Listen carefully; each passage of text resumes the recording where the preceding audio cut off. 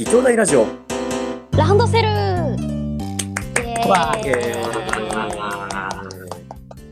さあ始まりました。ラジオっぽいノリでマシューとアポロニウスの縁がどうでもいいお話を仙台界隈の皆様にお届けする通話、略してランドセル。兄こと趣味はコンビニで買い食いマシュです。妹こと卒業式に友人と仲直りしましたアポロニウスの縁です。そして私が動けば即炎上、仙台界隈の非常食こと羊毛マトンです。イエーイ、いらっしゃいませ。燃やせ燃やせ燃やせ燃やせる。いつから非常食になったんですか、あなた。なんか今ツイッターで攻め受けやってる。はい、やってます、ね、私以外ほぼ攻めやん。非常食やん。そういう考え。食べられるっていうこと。食べられるやん。あら、みんな肉好きでしょ。燃やされてる。みんな肉大好き。みんな肉大好きでしょ。肉大好き、やったー。すぐ燃やすから。ほら。炎上するんですよ。即炎上。面白すぎる。炎上させたら食えないのでは？なんかいい感じにモンハンみたいにこうてんみたいな。上手に焼けました。焼けましたちょっとウェルダンはちょっと NG なんでみんな酒も飲んでるな。こんなんでいいのかこれなんかだからもうマトン肉といったらお酒みたいな。酒飲まずにはいられないみたいな。ラム酒それ別のラム違うと思うはい、それでは今日も京都で作業のお供にでもお付き合いください。よろしくお願いします。よろしくお願いします。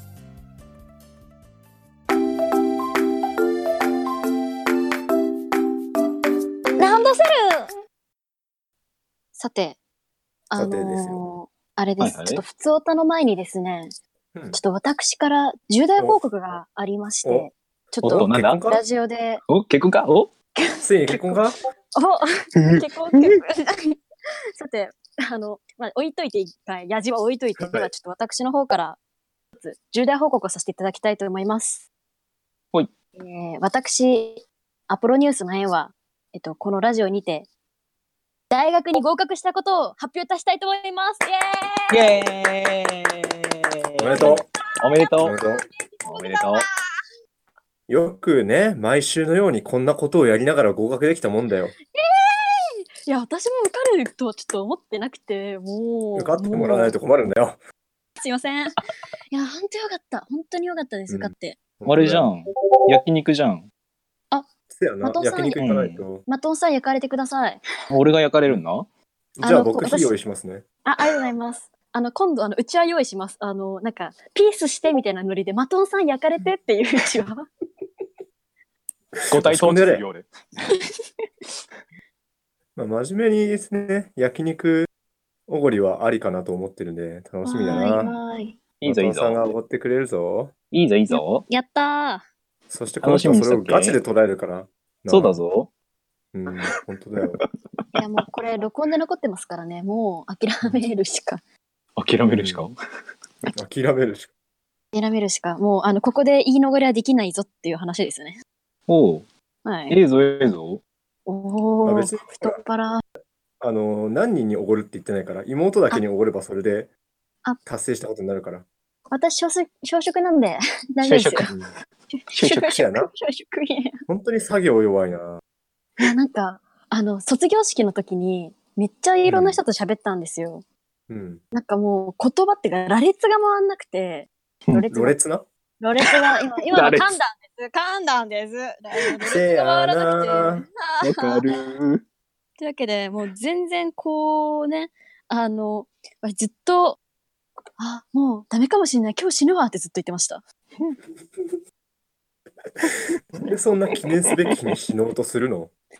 いやだって合格発表されてないんで死んでもいいかなって卒業式の時点では。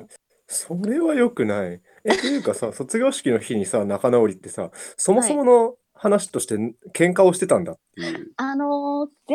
前回の放送で裏会長の話をしたじゃないですか。で、あいつと私隣のクラスなんですよ今。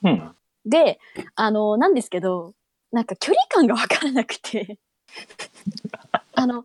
よーって挨拶してもいいのがわからなくて、お互い。で、私はなんかあいつが遠目で廊下で、あいつ来たって、裏会長来たってなった時に下向いてたんです。どうすればいいのかわかんないから見ないふりをしようと思って。そしたら、私は、あいつも最初、普通に歩いてた時も何も言ってこないから嫌われてると思ってて。で、だから嫌われてるからあまり目合わせない方があいつのためだと思ったら、逆にあっちがもう私のこと嫌ってるって思ってたらしくて。お互いが勘違い。卒業式の日に、おー、アポロ、おめえ、1年間俺のこと無視してきたのって言って、いや、お前が私のこと嫌いなんでしょ。いや、お前、で、向こう側が、お前が、俺のこと嫌いだからそういうことするのかと思ったっつって、なんだお前、ってなって、仲直りしました。仲良しだな。普通にそれは仲良し。微笑ましい。ねえ。青春してやがるねっていう風に言いたくなるね。本当ね、羨ましいわ。でも、高校生活も終わっちゃったんですよ。終わっちゃったね。いや、でもこっからほら、アホみたいに卓を入れる日々が。そうですね、もう、ただ、一個だけ問題があるんです。サイコロどっか行ったんです。なぜ？わかんないんです。なんか、全然そのサイコロに触れてなかったからかわかんないんですけど、なんか行方不明になって、もうこれ終わったわって思った。アマゾンのお得用のやつはあるんきゃ。欲しいものリストは欲しいものリスト。そう、欲しいものリストについていや、でもほら、家に届くとよろしくないんで、欲しいものリスト。誰かんちを使え、誰かんち。マシお兄ちゃん。うちに届けるのは別に構わないんだけど。マジですか？会う機会があるかな。だから家にコンコン、DM で、マシュさん今、八木山にいるの？マシュさん今あなたの家の前にいるの？って。それ前回の、わかんない人もいるでしょ？ごめんなさい。そんなことよりゲストさんの話をしなきゃダメだよ。そうですよ。俺の話ですか？はい。マトンさんの紹介をまずしていかないとね。私の紹介？多分、ここにお便りを送ってくる人たちって、マトンさんのことをもう今更聞くまでもない面々が多いんですよ。お肉の上とか。その結果、マトンさんはどういうふうに TRPG 界隈に入ってきたんですかとか、どうしてこんなことになってんですかみたいな質問が一切ないんですよ。面白すぎる。だってみんな知ってるんだもん。いや、何が面白いって、普通は大体肉関係なんですよ。分かってるな、リスナーと思いながら、マシュマロを眺めてました。本当な。まあ、でも、ただ、今日ね、結構初めて聞きに来てくださってる方が何名かいらっしゃいますので、多分。本当だ。マトンさんの紹介をね、していこうと思います。まず、マトンさん、初めて TRPG をやったのはいつですか？11月23の、ずんだこん。そうですね。覚えていますよ。はい。いますよ。はい。ね、人生初めての TRPG の卓が、コンベンション、ずんだこんの僕の立てた忍び神の卓だったんですね。はい。その時の印象が強くて。どうしたんですか？お肉焼くぞ。そんだけアホみたいに強かったから3ヶ月でここまで界隈に食い込んできてるんですよ、あなたは。やばい。だからもう、多分、肉が食い込んでる。パワーすぎる。そんなさ、服のサイズ間違ったみたいなこと言わないの。そのツッコミはどうなんですか？肉が。いや、なんか、多分一番最短で仙台界隈のコンテンツ化された人だと思ってます、私。コンテンツの基準ってまず何？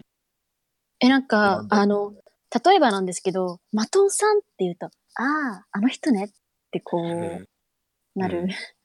そう。で、まず普通コンテンツ化されてなかったら焼かれないですからね。そう。っていうか、だってマトンさん、肉のねって言えば通じるで。それ、2回目のコンベンションの時にもう言われました。ほら。ですよね。ほら、そうじゃないですか。だから1回目の卓で、僕のところで、じゃあ、ロールプレイしますねっつって、急に立ち上がったりしなければそんなことにはならないんですよ。面白すぎる。確かにあの時私は急に立ち上がっておもむろにダーツをし始めました。肉の部位で。それですよ、それですよ。そもそもね、1回目に作ったキャラネームがお肉焼くぞっていう時点でちょっとどうっていう。すごいよね。典型が。典型が。降りてきたんで。典型とは上の方からめーっつって。もう完全に羊が降りてきてるじゃないですか。羊、お肉、みたいな。そう今日の名前はお肉焼くぞだね。わかりました。ハンドルネームの段階でよ。ですね。肉じゃん。羊毛マトン。肉でしかない。せやな。そうだからこの人を説明しようとすると、一言で言うなら肉なんですよ。一言で言うなら肉。肉の塊。肉の塊。まだこっち会話に入ってきて短いので、同卓したことない方、このラジオのリスナーさんにね、たくさんいらっしゃると思うんですけども、でも、肉で通じる。おかしいよ。おかしい。いや、はい、ちょっと意見があります。はい。そしたら私もなんですよ。言うてコンベ参加したの、片手で数えられるぐらいなんですよ。そうね、今やマトンさん。はい。私、マトンさんと同じぐらいってことですよね。肉と同じ肉と同じ肉と同じとだから、マトンさんと私が同じってことは、つまり、妹イコール肉という等式ができるんですよ。妹イコール肉はい。QED 証明終了。妹イコール肉みたいな。字だけ書くとすごいあれみたいな、日本史じゃなくて世界史でいそうだな。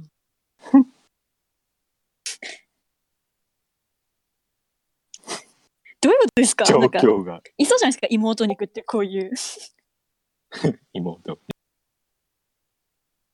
収集つかねえ。だって今、アクセル担当2人いるんですよ。アイレン。別の。呼んでこい。呼んできます。できるもんなら呼んできるにやがれ。もう疲れるからやめるよ。はい。疲れるからやめるよ。で、これなんだけども、どれからね、振ろうかね、ちょっと迷ってたんですけど、タイトルですごい気になったのがあって、マトンさん、まず1個いいですか？はい、どうぞ。高校っていうくくりにあるバイオハザードって何ですか？バイオハザードこれバイオハザード、高校じゃなくて、これ実は社会人になってからだったんですよ。社会人になってからで、これ、ちょっと私が本当に忙しかった時期の話になるんですけど、その時、すごい忙しくて会社が。で、本当夜中まで仕事してて、本当1時、2時ぐらいかな、ぐらいまで帰れなくて、で、仕事終わるまで、頑張って、作業してたんですよ。ただ、私の、同じフロアにいる先輩が、寝る人なんですよ。作業中に。作業中に寝る人なんですよ。で、いつも通り作業してたら、いつの間にか寝てたんですよ。寝てて、で、まずどんな格好で寝てたかっていうと、小学校とか中学校とか体操の時に、アキレス腱伸ばす運動あるじゃないですか。あの状態で、机に突っ伏した状態で寝てたんですよ。どういう体勢？謎でしょ？ちょっと今想像がつかなかった。アキレス腱伸ばす運動を思い浮かべて。はい。わかる？わかります。その状態で上半身を机に突っ伏して。無理では、無理じゃないですか。いや、無理ではないよ。無理ではない。今実践してるんですけど、結構きつくないですか？なんで実践してるんだ。辛い。辛いよ。辛いのにもかかわらずだよ。その人は寝るんだ。やば。そう、やばいでしょ？もうこの時点でやばいでしょ？なんだけど、その後ずっと俺その人のことを起こさないで、面白いから、起こさないでずっと作業してたら、すげえ、その人が寝てるところから、ちょっと遠いところにいたんだけど、遠くの方からすごい、足を引くような、なんだろう、足を引くような、すごい足を引きずってるような音が聞こえてくるの。ほうほうほう。なんだろうなって後ろ振り向いたら、ゾンビみたいに歩いてくる先輩がいるの。先輩何やってるんですかって聞いたら、いや、俺もわかんないんだけどさ、起きたらすげえ足痛えんだよね。いや、寝てるその姿を見てた私には原因がわかるぞ、と思って。せやな。痛いんだよ、わかんないんだけど痛いんだよねって言われた瞬間に、そうですね、なんででしょうねって言ったんですけど。すっとぼけが。教えてやれ。だって、面白いじゃん、教えない方が。意地悪か何か。先輩は起きた段階で気づかなかったんですか？自分の体勢に。だって、俺に聞いてくるっていうことは多分気づかなかったんだと思うよ。崩れ落ちてから起きたのかな？いや、わかんない。わかんないけど、なぜお前はそれを聞いてきた？俺は多分起きた瞬間に気づくぞ。変な体勢で寝るのか。変なぶっちゃけ、はい、半分立った状態で寝てますよね、それ。半分立った状態で寝てるんです。アキレス腱のところは立ってます。なんか立ち食いそばのカウンターに突っ伏すみたいなイメージだったんですけど、僕。ある程度高さのあるそうですね、ある程度高さは。多分、無理では。私、結構腰あたり。相当アキレス腱伸びてますね、それ。そう、相当アキレス腱伸びてるんですよ。これマジで嘘じゃないんですよ。だってもう一人、証人がいるから。もう一人いるんですか、ミツさんの人が。そう。同僚がそのフロアに、私のフロア、食堂に続く道の途中にあるんですよ。同僚がガチャって入ってきて、お疲れって言ってきて、お疲れで、俺が、ちょっと同僚、ちょっとこっち来て、つって、見て見てこれ、すげくねつって。すげえカチャッつって、お前撮ってるやん。その写真欲しいわ。見たいわ、一回。見てみたいですよね。多分バランス力がすごい。頼めば見せてくれるかもしれない。今度あれだったら、マトンさんが受け取ってそれを見せてください。わかりました。残ってるかな？だってもう4年、5年前だよ。あ、そんなに前か。忙しい時。そう。あとね、今度ね、寝てる姿でね、スライドショーが多分できる。スライドショー。そんなにいろいろあるんですか？ありますよ。私の横で、私がカタカタとパソコンで作業している横で、あぐらかきながら寝てるんですよ。あぐらはすごいな。あぐらかきながら寝てて、で、私、その時、新入社員だったので、ここがわかんないんですよ。どうだったんでしたっけって聞いた瞬間に、なぜか急にブリーチの残白糖の話しだすんですよ。なぜ？ね、残白糖ね。ね、一本あるといいよね。はちょっと待って。何言ってんのか、お前は。いや、おかしいでしょ。おかしいんですよ。これ、ね、本当に作り話だと思うんですけど、これ本当に嘘じゃないの。みんなに嘘でしょって言われるけど、本当なの。これ本当なの。マジで。いや、ぜひスライドショーが見てみたい。そう、それ。あぐらかいてる姿、荷物と荷物の間で寝て足だけ出てる姿、緩衝材、うち梱包作業、物を詰める作業とかもやるんですけど、その緩衝材、ふわふわの緩衝材の中で寝てる先輩の姿。あ、それは気持ちよさそう。ただ、プチプチですよ。プチプチ、潰すと気持ちいい。プチプチの中で寝てて。普通に寝れそう。それ3時間ちなみに。週3時間ぐらい寝てますから、その人。マジですか？マジ。結構寝てますね。結構寝てる。怒られないんだ。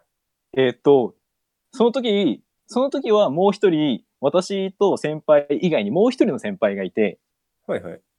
で、その寝る先輩が、昼休憩の間、ちょっと寝るから、昼休憩終わったら起こして。あ、わかりました。じゃあ寝てていいですよ。つって。寝始めて、先輩と一緒に、起こさなくていいですよね。つって。いいんじゃないそのままにしとこう。どれぐらい寝るかちょっと楽しみだからさ。裏切った。先輩。その結果そのまま昼休憩から3時間ぐらいずっと寝て、3時の休憩の鐘が鳴った瞬間に起きて、なんで起こしてくれないんですかつって。いや、寝てるからな。寝てるからっておかしいでしょ。寝てないと起こせないんだよ。気持ちよさそうに寝てるからさ。起こせなくて。起こすのが忍びなくて。そう、忍びなくて。ひどいな、この人たち。めちゃくちゃ面白い。自身は寝相はいいんですか？私自体の寝相は、どうなんでしょうね。自分の寝床相で寝ますよね。はい。うん。なんか、通話で寝落ちてっていうことをしばしば見ているんですけど。そうです。はい。座椅子に座椅子に寄っかかったまま寝たり、床にベタってなって寝てたりします。フローリング超痛いです。ちゃんと寝てくれ。妹もな。にゃーなんか猫がいたけど、すごいね。アポロニュースちゃんと寝てますよ。本当か？本当ですよ。嘘くせえな。いや、学校で数学の先生に、先生なんか、入試全問解けた気がしますって言ったら、おう、よかったな、じゃなくて、お前90分間起きてられたのって言われましたけど、ちゃんと見てます。いや、それ関連でさ、はい、君の滑らない話の方にさ、一個、眠り関連のがあったから気になってたんだけどさ。眠り関連何つぶやいたっけ？受験合格よりも、娘が受験に寝過ごさないか気になる父。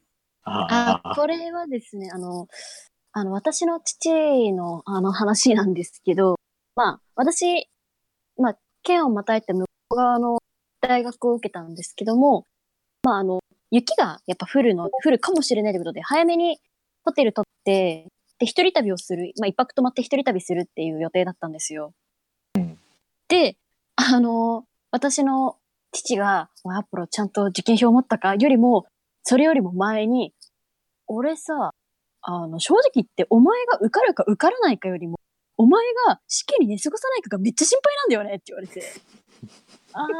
それなっつって、私も心配だわって言って、なんか多分どっかのラジオで、話したかのラジオで、私、あまりにも学校で寝てるために、センターの直前期に学クラスの男子が、私が、センター、その問題回答時間中に寝るか寝ないかでお菓子かけてたんですよ。ひどい。で、あと姉妹には、卒業式の前日に、お前絶対寝坊すんなよってクラスのみんなからめっちゃ念をされるぐらいなので。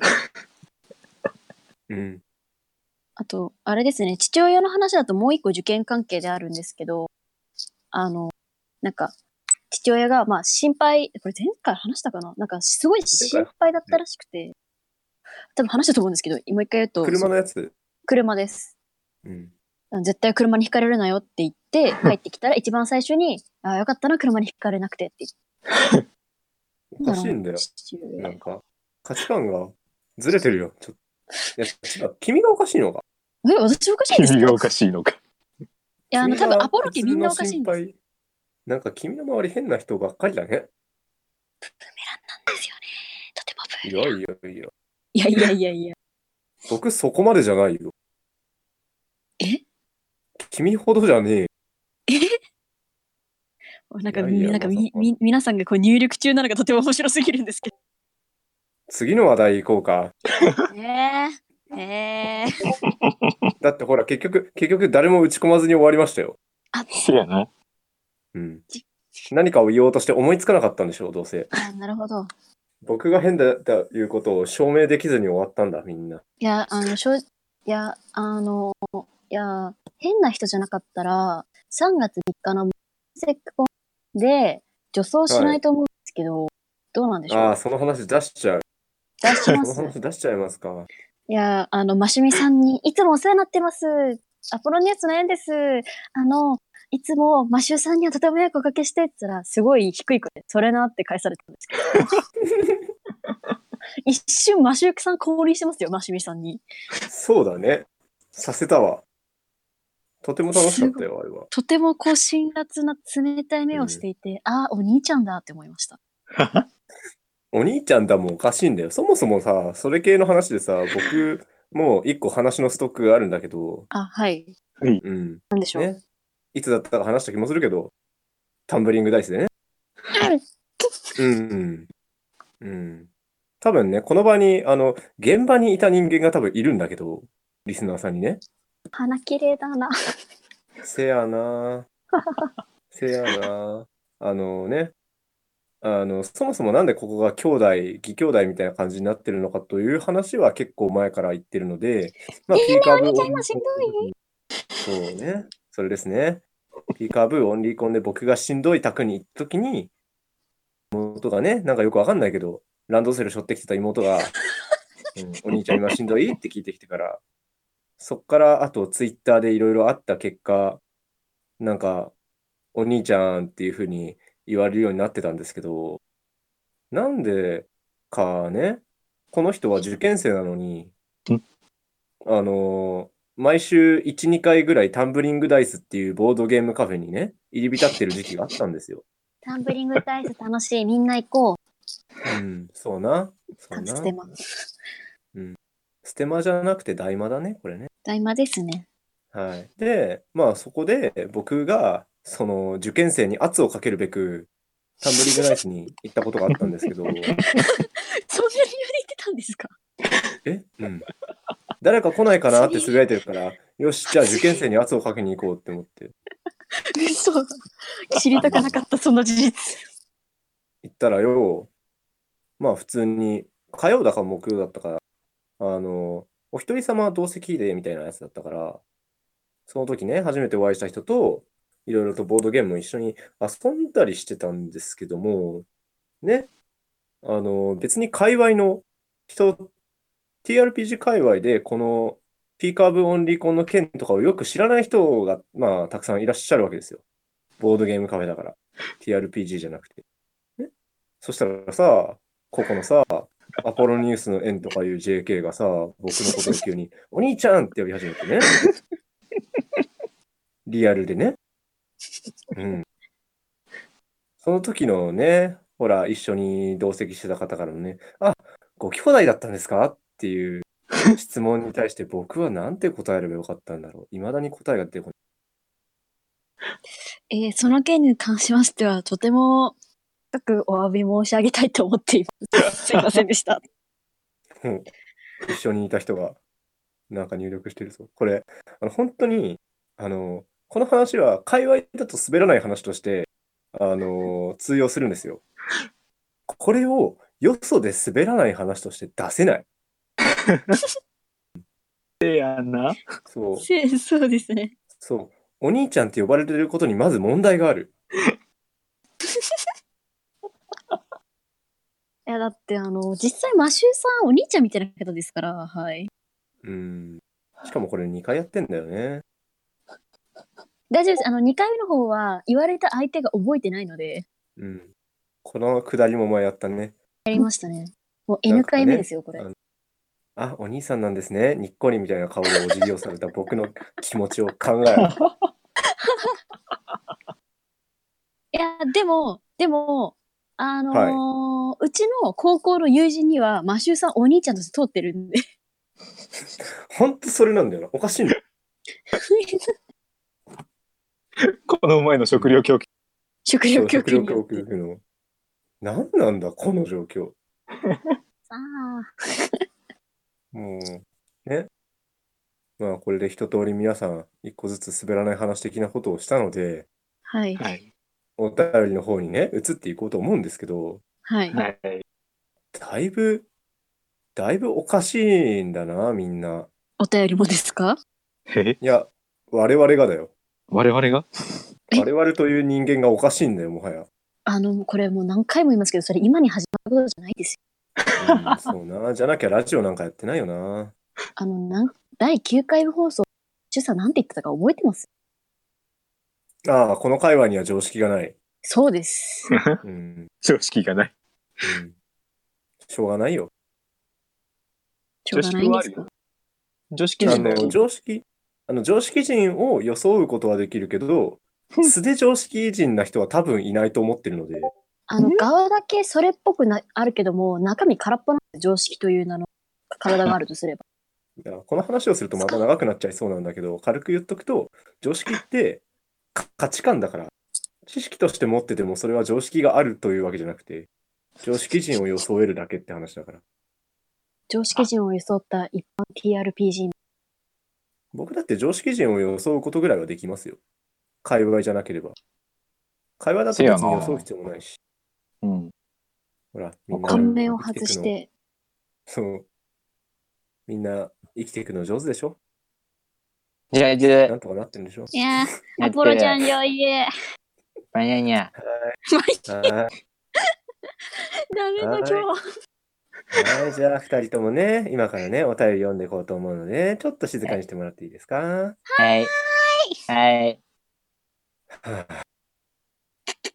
では、普通のお便り読ませていただきます。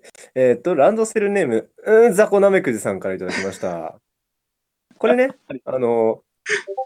マシュマロになってるので、あれなワードは伏せ字になるっていう、そういうあれなのかなって思ってるんですけど。なるほど。だからなんか可愛らしいマシュマロで隠されているのか。そうなんですよ。私で隠さなきゃ、みたいな。だから、ザコナメクジさんからいただきました。こんばんは。こんばんは。こんばんは。こんばんは。ゲストさんに質問です。ぶっちゃけ何肉が一番好きですか？何肉が好きですか？何肉が好きですか？何肉が好きですかって言われたら、それは動物っていう。食肉としてでは？食肉として部位の話じゃないよね。ああ、じゃあ鶏肉、豚肉、牛肉みたいな感じで。であれば、はい。であれば、私は豚肉。ほう。豚肉が好き。豚肉、っていうか、しゃぶしゃぶとかが好きだから、で、しゃぶしゃぶが好きなのが豚肉だし、で、あと、焼肉でぶっちゃけ好きなのは、牛のヒレも好きなんだけど、カルビとかも好きなんだけど、トントロが好きなの。割とトントロが好きなの。わかる。わかる？やった。やった。焼肉食いに行こうね。行こう。行こう。肉。焦げてない焼肉。大丈夫、大丈夫。大丈夫、俺がちゃんとやってあげる。僕とマトンさんいれば大丈夫だから。ありがとうございます。ていうか、僕とマトンさんで、かぶりそう、役職が。ああ、わかる。だってそういうムーブだもんね。はい。はい。なので、わかる。人数増やして2テーブルとかにするといいんじゃないか。ああ、そうだね。いいですね。結構バランスいいと思う。クラス会の焼肉、ずっと焼いてたら、なんか焦げたのは自己責任食べようと思ったら、終わったらなんか口の中苦いなみたいな感じだったので。焦がしすぎ。あれなんですよ。私が焦がしてる、言い訳させてください。私が焦がしてるわけじゃないんです。いいだろう。他のやつが私がご飯とか食べてる間にトング取ってドーンって肉ボーンって投げるんですよ。なんか複数枚。で、炎上するわけですよ。ちょっとお前ら綺麗に乗せらんねえのかってなって。あれだよ。そういうのは、なんて言うんだろう。他の人はボンボン乗っけても、それを全部処理できるだけの能力を兼ね備えてなきゃダメなんだよ。逆に。そっか。大丈夫、で私はきる。ダメだって言って。ちょっとやっぱりまだ修行すれば大丈夫。修行します。で、僕の持論としては、ちゃんと食べてるって聞かれた時点で負けって思ってるの。わかる。わかります。やべえ、言わせてしまったってなります。そう言われた。当然じゃんって答えられるようじゃないとダメですね。焼きながらも食ってるもん。なるほど。それは器用ですね、それは。自分専用の小皿準備して、自分の小皿に入れながら食べれるよね。食べれる、全然。割となんとかなるよね。そう。妹も頑張ります。私はいつも、私小食だからあんま食べないのって言って。嘘つけ。嘘じゃないですよ。嘘じゃないですよ。アポロちゃん小食。アポロちゃん小食だ。ちゃんと食え。いっぱい食べなさい。アポロちゃんガムさえあれば生きていけるので。成長期でしょ。今日の晩ご飯は、ちゃんと食べました。なんか、がテレビですけど、私は大学に入学できるんだぞ、合格したんだろうな、みたいな精神で、お味噌汁と唐揚げ食べてきました。よかった。よかったな。食べました。ちょっと。米食べました。ごめん。よかったよ味噌汁の中にご飯入れて、美味しいって言って食べてました。猫まんまや。久々に食べた美味しいって言いながら食べてました。うん。ちゃんとご飯食べない。もうなんか大学合格したから大丈夫かなって思って。でかい顔をして飯を食う。そうですね。いっぱいお食べドヤ顔して、わーい、マトンさんを焼くぞーうらーおっとあなたの家庭にマトンが好きなのか？癖があるぞ。マトンカレーは一回食べたことあるんですけど、でも美味しかったですよ。そう、よかったよかった。マトンカレーはてか山形でマトンカレーを食べてとても美味しかったので、また食べるしかないな、合格したしっていう感じ。食べ？じゃあ1位は羊肉か？でもジンギスカンをそんなに食べたことないの。マトンさんカレーのスタンプをされてる。本当や。何でもあるか。スタンプ種類多すぎやろ。私何肉が好き？私ですか？うん。こういうこと言うと、質問の答えになってないって言われそうなんですけど、私、出してもらえば何でも食べて、かつ、これが何肉とかあんまり考えたことなかったの。それはすごいな。ただ、カレーだったら、さっきのそのマトンカレーの話のつながりで言うと、鶏肉が一番好きですね。カレーに入れるのならば。鶏肉？鶏が、はい、一番好きです。ウミガメ。なるほど。ウミガメはスープ。この話は、また今度やろう。水平思考クイズの話はね。もっと水平思考クイズとか得意？私ですか？うん。得意かどうかは別として好きですね。ブラックストーリーズとかは欲しいなって常々。わかる。後で雑談枠とかでやろうか。やったー。やったー。いつだったかね、水平思考クイズをしながら麻雀をするっていうことをやったことがあったから。面白そうですね。そう。みんなね、水平思考クイズの方に集中してね、普通に振り込み始めるからね。ながら麻雀する。といったところかな、お肉の話は。こっから先も全部大体お肉なんだけど。やった、お肉だー。笑うわ。お肉だ。お肉だ。じゃあ、続いてのお便り読んでいきましょう。ラジオネーム、美少女ハーフリング DM さんからいただきました。ありがとうございます。ありがとうございます。義兄さん、義元さん、ゲストの羊毛マトンさん、お疲れ様です。お疲れ様です。お疲れ様です。モノセクコンは義兄さんのご友人のマシュミさんも GM として参加されてましたね。改めてお疲れ様でした。モノセクコンは、GM の皆様がおきれいで卓の上も華やかでしたね。僕だって噛むよ、そりゃ。非常に楽しませていただきました。来年はどうなるか分かりませんが、このような楽しいコンベンションが何らかの形で開かれると良いですね。さて、ゲストの羊毛マトンさんに質問ですが、TRPG で今好きなシステムやこれからプレイしたいと思っているシステム、継続して遊びたいシステムはありますか？よろしければ教えてくださると嬉しいです。というお便りですよ。まず、あれか。継続してやりたいって本当に思ってるのは、マヨキンとかですかね。キャンペーンとしてとかいう意味合いで。そう、キャンペーンという意味合いで、マヨキンがやりたい。成長と、マヨキン割とキャンペーンというか成長前提で使われてるシステムだからな。前にマヨキンやったとき、とても楽しかったので。実はマヨキンはやったことないんだな。同じくですね。やってみたいなと思うんですが。そう。マヨキンはやってみたい。楽しい。で、なんだっけ。すごいコメント欄で囲まれてきてる。人が生えてくる。ニョキニョキ。やりますね、マトンさん。これで多分マヨキンに囲まれて、焼かれますよ。焼かれるの？焼かれるタクを囲んでもらえますよ。俺焼くがよ。まあいいんだよ。あとは、好きなシステム？好きなシステムとか、よくやるシステムとか、これからやりたいシステムとか、まあ何でも。これからやりたいっていうか、好きなシステムだったら、忍び神とかガデオとかエンギアとかね。楽しい。本当楽しい。かかってきやがれ。やった。待ってて。てか、初期にタクを囲んだやつのせいっていうのが割とある。印象深いっていうのもあるかもしれませんね。初期に囲んだから。そう。生まれて初めて見たシステムを親だと思うみたいな。すり込み。鳥かな鶏肉か。鶏肉か。俺羊なんだけどな。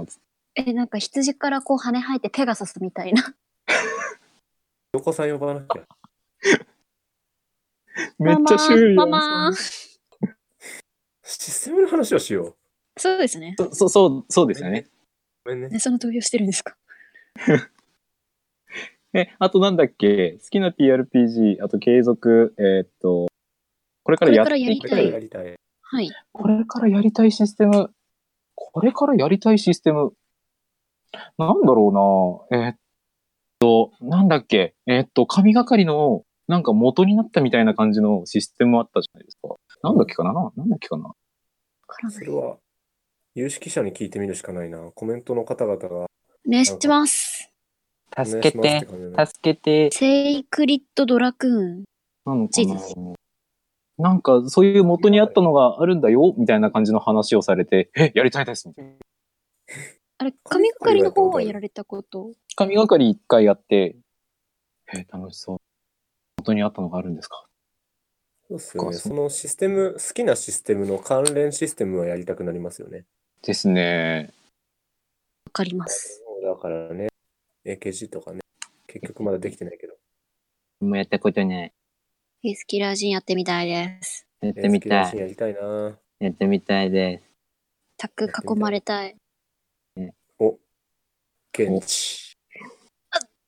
これが現地か。これが現地というものです。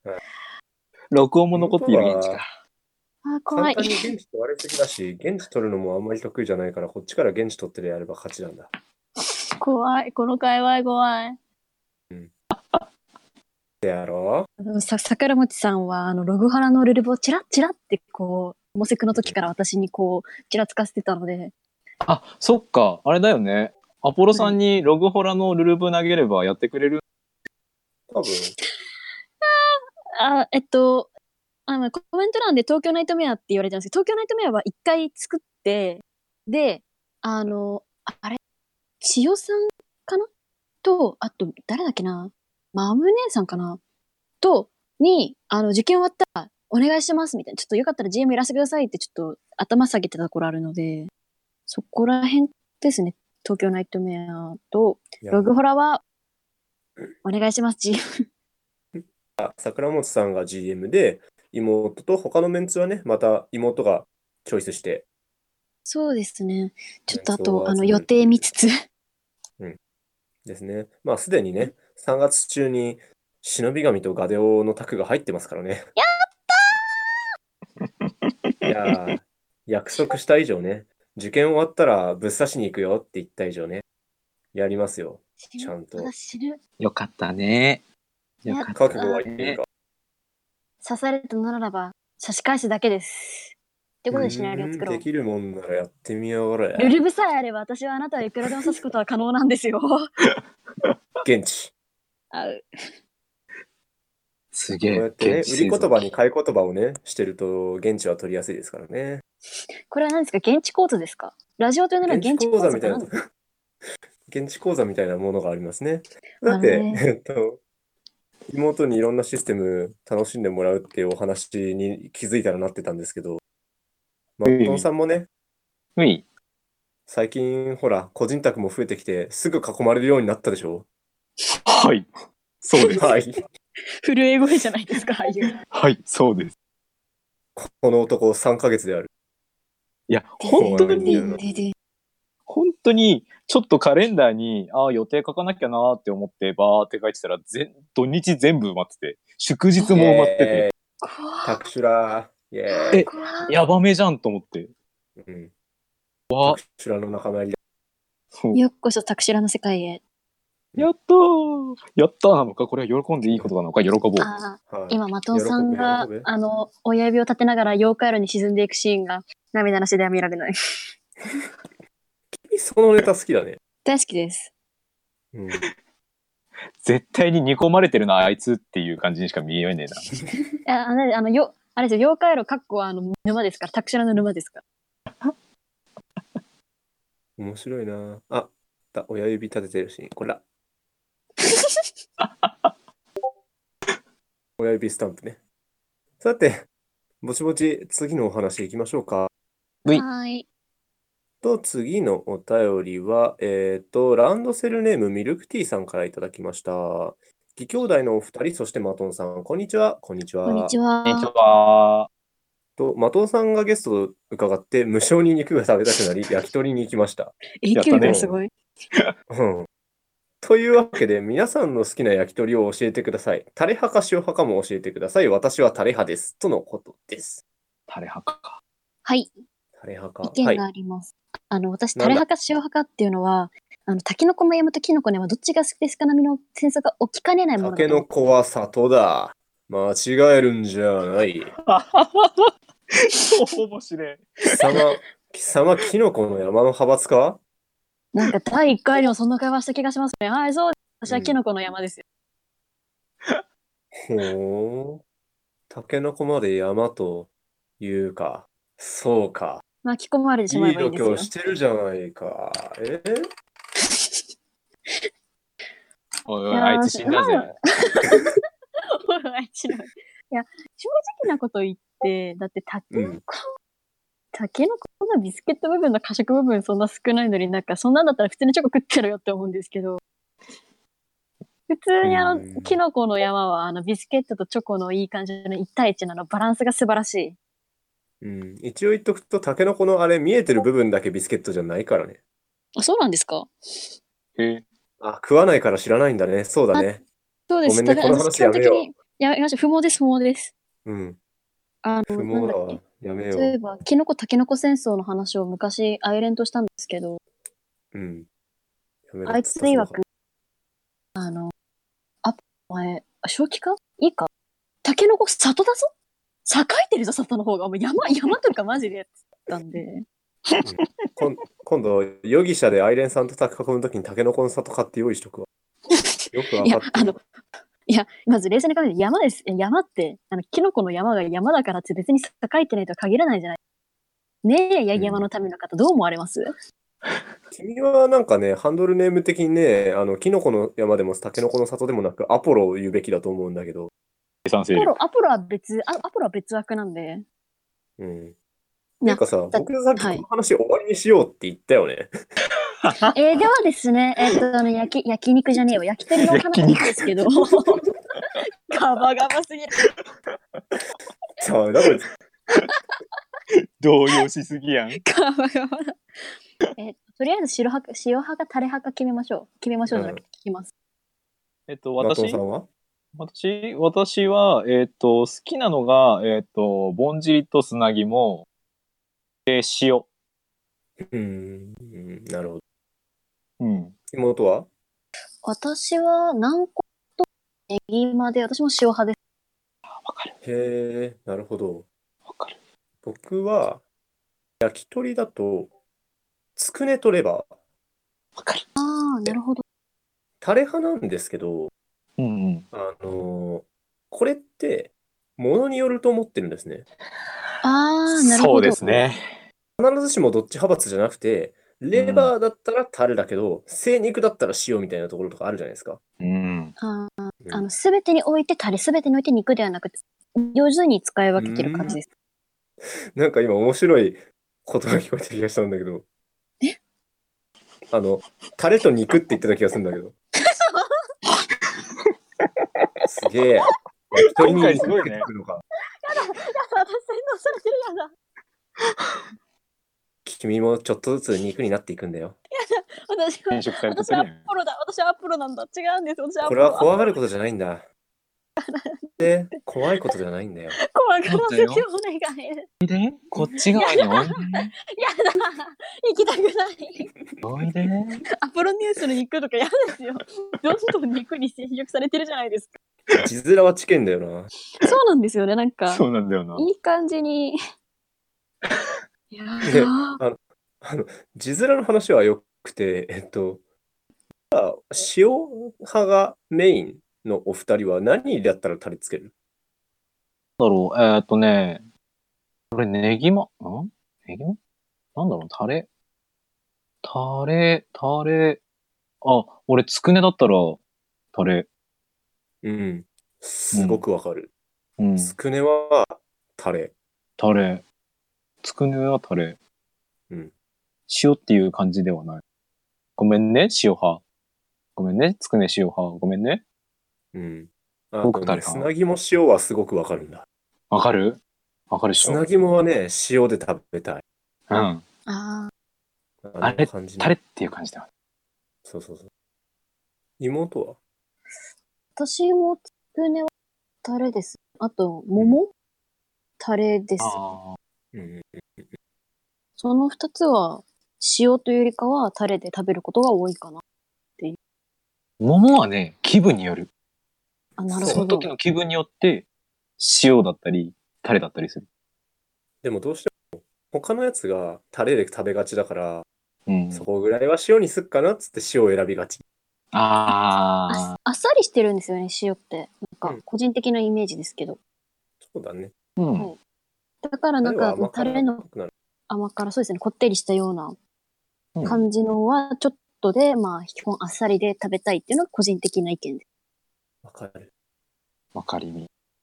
あと他にもね、焼き鳥や場所によっては、チェーンのところとかだと結構変わり種が多くて、そうですチーね。ズ系とかそういうのをついつい頼んでしまうこわかる。と。焼き鳥も行きたくなってきたな。焼ね、肉も行きたいね。焼き鳥も行きたいな。取り放題行にまた行きたいですねみんな。で飯を食いに行こうな。ね。行こ行きたいです。さあ、マトンさんが肉を食べさせてくれるぞ、やった。やったぞ。マトンさんによる肉ツアーみたいな開催されそうですよね。マトンさん先頭で、はい、こっちですって言って。はい、次こちらですね。つって。何牧場でも行くの？牧場の方が辛くないですか？牧場じゃないとツアーする意味なくね？あ、まあそうですけど、だってか、で牧場行ったら絶対にこう、さっきまで生きてた牛を牛肉として食べるって、心辛くないですか？嫌ですよ、そのビフォーアフター。匠もびっくり。なんということでしょう。水族館でね、水族館で魚料理食べたりするでしょ？食べます。むしろ水族館は美味しそうだなっていう。美味しそうだな。魚、泳いでる魚見ながら美味しそうみたいな。かわいそうだな。イワシの大群とか見てるとすげえ美味しそう。あ、それはちょっとわかるかもしれない。海の森水族館じゃないですか、もうん。海の森水族館ね。あ、でも、あれだよな。その辺ね、ちゃんといつも加工された肉ばっかりしか見てないとあれだからね、たまにはそういう生きてる状態のを見た後に食べるみたいなことをしないとね。なるほど。ありがたみの話。うん。みんなちゃんといただきます言ってる？言ってる。命をいただきますっていう、そう、言ってる？ちゃんと言ってますよ。言ってる。羊の群れが。ねえ。ちゃんと本能に飛び込んでってる。マトンとシープですっけ、これ。なんか違うんですよ。マトンとラムじゃない？ラムですっけ？肉で言うなら。そうですね。シープはシープ。なんか違くて、あれです。ボタンのスタンプの話ですね。なんか、さっき、アイネパイセンが、シープとマトンで内訳ができるって知ってたかい？ランドセルのリスナー諸君みたいなツイートをしてた気がしたんで。ラム、シープってなってるわ。こっちラムなんだ。ラムなんだ、これ。かわいそう。ラムだったんだ。食べられる。さよなら、マトンさん。というか、マトンさんもどう？これさ、これ14体いるんだよ。はい。数えたんですか？うん。まだね、数体残ってる、ちゃんと。よかった。生きろよ、お前ら。生きろよ、お前ら。でも、ビールの分と合わせたら14体焼かれてる計算になりますよね。せやな。ぴったりだね。あ、超えた。オーバーフロー。超えた。オーバーキル。オーバーキルされてる。オーバーキルしたところでね、次のね、お便り行こうと思う。ちょっと空気読んで1下がった。そんな空気は読まんで。あ、食べられてる。どんどんオーバーしていく。次のお便り行っていいかい？はい。では続いてのお便り読ませていただきます。ランドセルネーム、臭みのある肉さんからいただきました。マトンかラムだよね、これね、完全に。じゃあ読ませていただきます。マシューさん、アポロニュースのエンさん、ゲストのマトンさん、こんばんは。こんばんは。こんばんは。最近、花粉に苦しめられている肉です。肉。はい。これ、RPG 見聞録にいただいたお便りなんですけど、実は若干コーナーの趣旨と異なっておりましたので、普通のお便りとして読ませていただきますね。私はロールプレイをすると結構ギャグへ走る傾向があるのですが、今までロールプレイした中で一番ギャグキャラだなと思うキャラはいらっしゃいますでしょうか？もしよろしければ、どんなロールプレイ行動をしたのかお話ししていただけませんでしょうかとのお便りです。僕だよ。あれだよね。なんつった今？僕だよ。このお便り主が僕だよってことですか？はい。コーナーの趣旨間違ってますからね、これ。そう、間違ってたねって言って。ごめん。RPG 見聞録、あれですか？システムについてお話しするやつなので。そう。送った後に、ちげえや。まあ、お兄ちゃんがそこは取捨選択してくれるので、ちゃんとコーナーが。どうかも。ネタキャラか。どうですか、お兄ちゃん。あんまり逆キャラをやった記憶はない気はするな。てか、マトンさんはなんでこれをまず自分で送った？私もそれ思いました。いや、ただ単に、いや、これは、ただ単に、狙って送ったっていうか、普通に、マシさんとかアポロさんのやったキャラの中で、面白いキャラっていうか、そういうネタに走ったキャラっているのかなって気になったから送った。なるほどです。一貫してネタに走ったキャラは、ぶっちゃけるといないです、そんなに。ただ、ちょくちょくネタをぶち込んでいったりとか、お前そのキャラマジかみたいな風なリアクションを受けるキャラはちょいちょいいるかな。その中で、何がいいかな。候補がいくつかあって、不女子。不女子。クトゥルフでやった不女子のキャラと、不女子のキャラどういうこと？クトゥルフで不女子？いや、クトゥルフで不女子やったんですよ。エクステで。エクステやったことないんでわかんないですけど、邪神同士で、邪神のカップいいわとか言ってたんですか？いや、違う。いろいろあったんだけど、それか、フィアスコで出てきたやばい人か、フィアスコで出てきた、復讐に燃える女性か、インセインで出てきた中二病あたりかな。字面だけ聞くとどれもやばいっていう。そう。迷うじゃん。3つ出すか。にゃんどれが聞きたい？おう、戻ってきた。どれが聞きたい？どれが聞きたいですか、マトンさん。不女子が聞きたい。不女子が聞きたい。不女子が聞きたい。不女子が聞きたい。マジか。お願いします。COC の不女子とインセインの中二病ともう一個何あげたんだっけ？フィアスコのやばい。フィアスコのやばいやつ。復讐期ですっけ？復讐期。よいしょ。鬼が出てこない。鬼。で、この3体で、まず、クトゥルフの不女子、あげましょうか。エクステの話なので、ネタバレにならないように。プレイヤーが4人かな？ 4 人と NPC1 人でやってたんですけど、病院に探検に行くようなシナリオだったんですけど。メモを探すって話でしたよね。ちらっと噂に聞く限り。で、探検しに行くんだけど、肝試しみたいな感じで、一緒に肝試しをしに行った大学生4人組みたいな感じだった。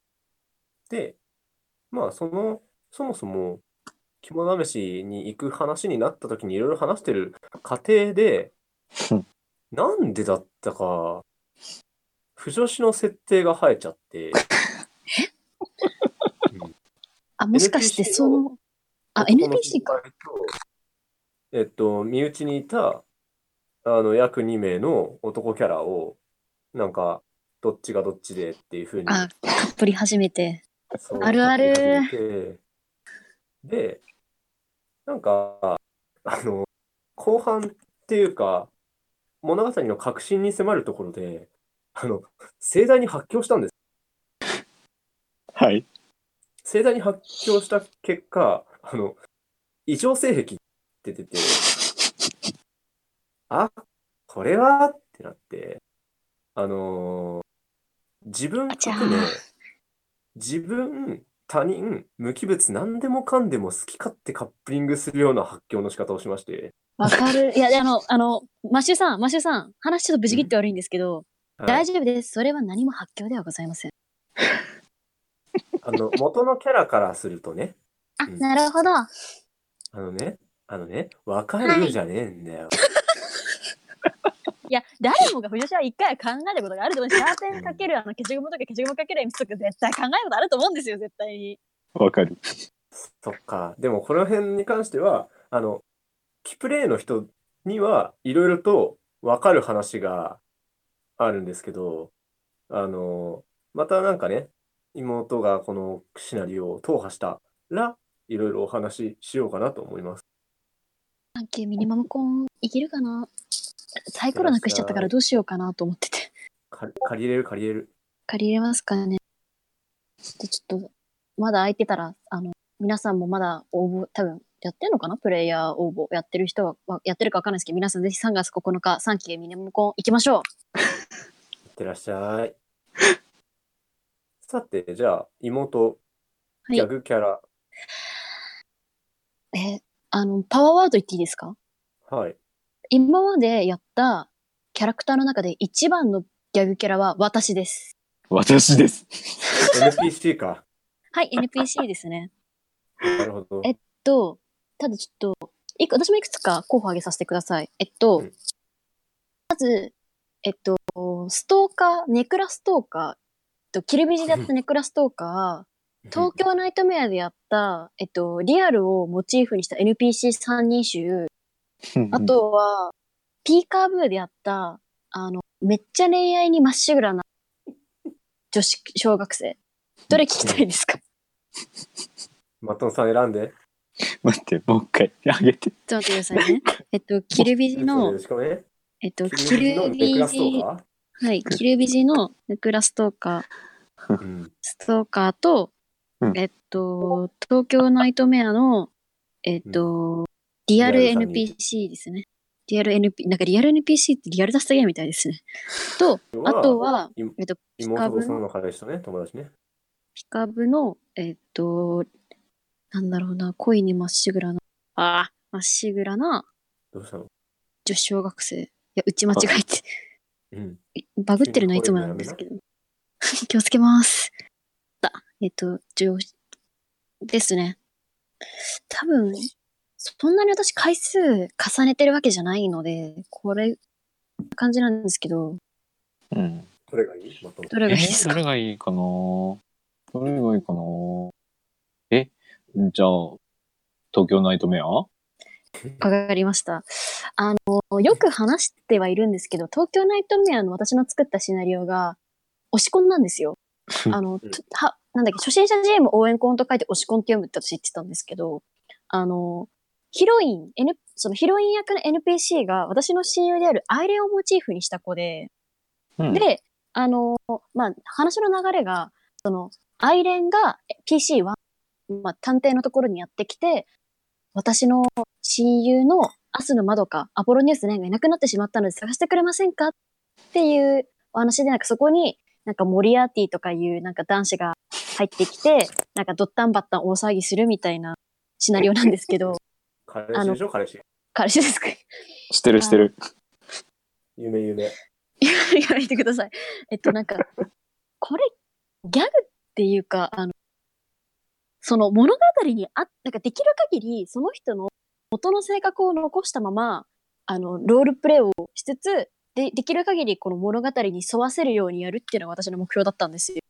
そしたら一番ひどくなったのが、モリアーティで、皆さん、もう、腐るほど、耳がもう痛くなって蜂蜜吐いちゃうほど私の彼氏ののろけは聞いてると思うんですけど。せやな。彼氏の今まで本当だよ。彼氏の今まで話しためっちゃ優しい部分を全部引っこ抜いて、マジでただただ意地悪な部分だけ残したら盛り上がりになるっていう一番かわいそうなことが起こって。好きなことは人を手玉にしてくるくるやって、モリアーティです、こんにちはってキャラクターになっちゃって、やっべえって思って。うん。なんか本当は、っていうのね、アポロのことも、なんかアイレンのことも盛りたいっていう風に思うし、男の子だったはずなのに、なんかいつの間にか、PC たちに対して、いいのそんなことしていいのいいんだとか言っちゃうキャラになっちゃって、どうしてお前そうなったっていう。お前のせいだ。何の話でしたかね。アイレンに、こういうシナリオなんですけどどうでしょう。シナリオのトレーラーだけ渡したんです。で、一読して第一声に言ったセリフが、私、お前がいなくなっても絶対に助けてくださいとか言わねえからって。だろうね。シナリオの前提から下すのやめてもらっていいですか？いや、ほら、NPC だからさ。はい、別にただのモチーフだからね。現実に即してる必要はないから、ほらね。ないんですけど、その前提条件から崩れること言わんといてもらいますと。しゃあないね。はい、そう言われちゃったらどうしようもないよ。笑う。なんか、どうもい。はい。もうあれはちょっと泣きましたね。助けてくれないですかみたいな。そうっすか。っていうのが多分一番バカ。はい。言われるの読めてなかった？いや、読めてはいたんですけど、激しく拒絶されたんですよ。マジないないない、無理無理無理無理。そこまで言わんでもええやろ、お前。それはひどいわ。お前、いつも自分と愛人とか彼女とか言ってる人によう言うよな、お前、と思って。と思ってました。以上です。はい。はい。そんなマトンさんはさ、どんなギャグキャラ、一番ギャグに走ったのはどのギャグキャラですか？マシュさん一番分かってんじゃないのかな？一番ギャグに走ったキャラって言われたら、はい。はい。分かった。お肉焼くぞ言えばいい？はい。わかりました。ですね、11月23日、ずんだコンですね。私は、リアルのお友達と共に、ずんだコンに、コンベンションに初めて来ました。で、どのタグがいいかな？じゃあ、動画結構見てる忍び神がいいな。マシュさんっていう方のところに行ってみようかっていうので、リア友と共に、マシュさんのタグに行きました。で、ですね、まず、キャラメイクして、忍び神のルルブの名前の表にね、結構書いてあるから、これをもとにね、名前決めたりね、自分の好きなね、キャラクターの名前考えていいよって言われたから、はい。はい。何がいいかな？焼肉食いたいな。肉焼くぞにしよう。ちょっと待ってください。ちょっと待ってください。何ちょっと待ってくださいね。キャラ考えないといけない。名前考えないといけない。わかります。お肉食べたい。わからないんですけど、どういうことですか？なんで急に焼肉出てきたんですか？いや、焼肉が食べたいって思ったから焼肉が食べたいって思ったんだよ。そっか、なるほどです。お話続けてもらって大丈夫。間違ってました。諦め。笑うわ。でね、お肉焼くぞにしよう。お肉焼くぞにしてね、さあ、いざ、みんなのね、名前をね、マシさんがホワイトボードに書いて、バーンって出すじゃないですか。みんなかっこいいんだ。みんなかっこいいんだよね。みんなかっこいいんだけど、俺だけね、お肉焼くぞってなっててね、なんかおかしいな。みんな好きな名前だからなんか逆に走ったりしねえかな。俺だけじゃん逆に走ってんの。みんなかっこいいなんだ、これ。うん。はい。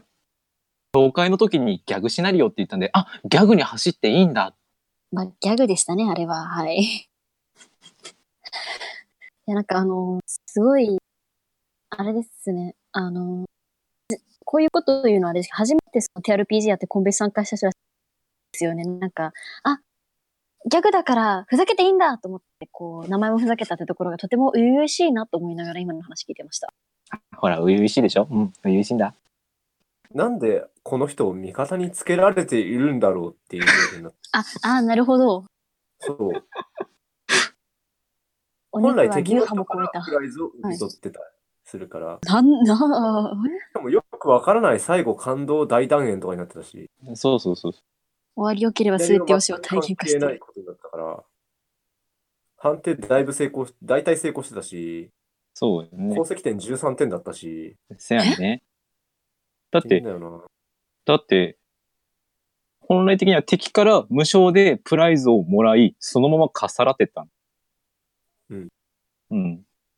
マトンさんってやばい人だな。そう、やばい人ですよ。やばい人ですよ。思ったよりやばい人だった。おかしい。私の中で今までのマトンさん超えられない壁、今の私が想像するマトンさんって今なりましたよ。一瞬で。なるわ、そりゃ。超えられない壁を今悠々と超えました。すごい。それは君の定義が間違ってたってことね。そうですね。元のなんか今、一瞬ディスられた気がしたけど、気のせいですよね。超えられない壁っていう設定をミスってたんだよ。なるほど。設定ミス。ディスってはないはず。ディスってはないんだね。ただ、測り間違えてたっていう感じだね。そういうこと。マトンさんはそう簡単に測れないぞ。怖いぞ。怖いのか、俺。やっぱ界隈の人怖い。そんなね、マトンさんにっていうお便りが届いてるんですよ、今回。何ですか？お便り読ませていただきますね。はい。皆さん、心の準備はいいな。ランドセルネーム、ポートリーも好きな人さんからいただきました。あなたの投稿私は心気持ちしてました。義兄弟の2人ゲストの山本さん、こんばんは。こんばんは。義兄弟の2人、山本さんに言っていただきたいセリフ、お便りを送らせていただきます。悲しいな。で、マトン、バリ水筒よ、付き合ってほしい。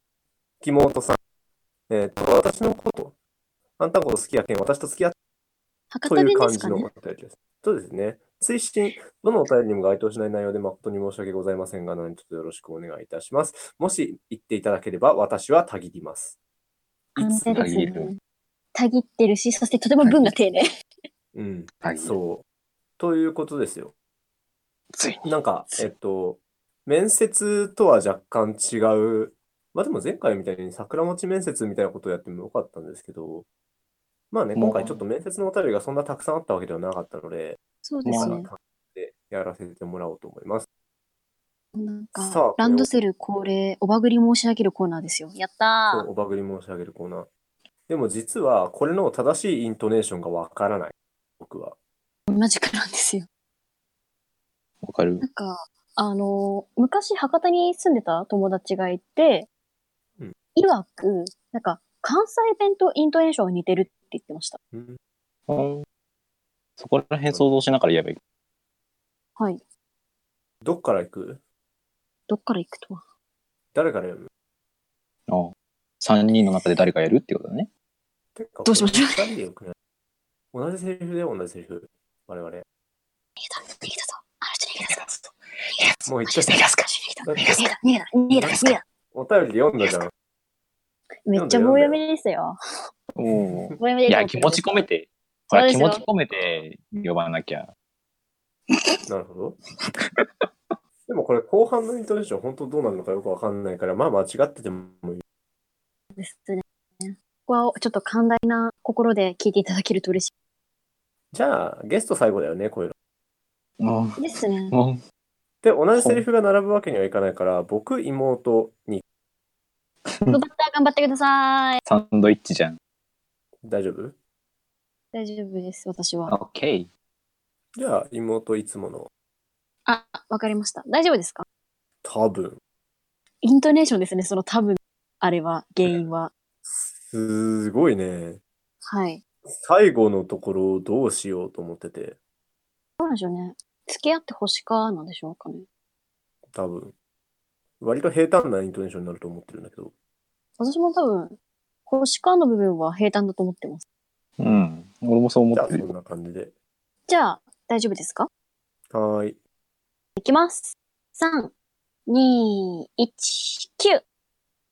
バリ水筒よ。付き合ってほしか。はい、ありがとうございました。はいなんか、でこう、バグってた音声が聞こえた。私の気のせいだと信じたい。なんか、音声飛んだ？今、ふーんってこう、なんか誰か一人がこうバグったような音声が聞こえて。気のせいだね、それはね。気のせいですね、ちょっと。やっぱり、あれかな、電波悪いのかな、ここ。そうですね、電波2人も悪いんだな。山に住んでるとね。そうですね。あなたゲストですか？なんでゲストが一番壊れてるんですかね。頑張って今、私たちがこう、なんか、いい感じにこう、フォロー入れたのになんでコメント欄で。いや、ほら、録音に残らないからいいかなと。残る。拾うんですよね。拾わねえよ。拾わねえや。よし、次、妹。はーい。一個だけ言っていいですか？なんだ？噛むと思います。よろしくお願いします。頑張るぞい。頑張ります。はーい。はーい。準備 OK？ 大丈夫です。じゃあ、行ってもらいましょう。3、2、1、9。私のことどう思うよると？あんたんこと好きやけん。私と付き合って。はい、ありがとうございました。なんか今またバグってるような音声聞こえたんですけど。ふへって聞こえた。次、君の出番だけど大丈夫なの？大丈夫ですか？You okay？ まず呼吸。生まれそうだ。どんな感じに言おうかな。どんな感じにしようかな。告白するように。養子にしたいってどういうことですか？そう。なるほど。本当にこの人もクレイジーリスナーの類だよな。まあ、楽しそうで何よりだと思います。はい。OK。大丈夫ですか？ OK ですか？じゃあ、妹コールお願いします。はーい。じゃあ、マトンさんいきますよ。いいよ。いきまーす。3、2、1、9。バリ水筒よ。付き合ってほしか。いいですね。緊張するの。結構緊張する。緊張するの。そのうち慣れる？いや、なんか慣れました、私は。はい。もうさすがに緊張してる場合じゃないんで。もうなんか開き直ってる段階。3人と付き合いたいじゃないんだよ。3笑ってんじゃねえよ。浮気は良くないですよ、本当に。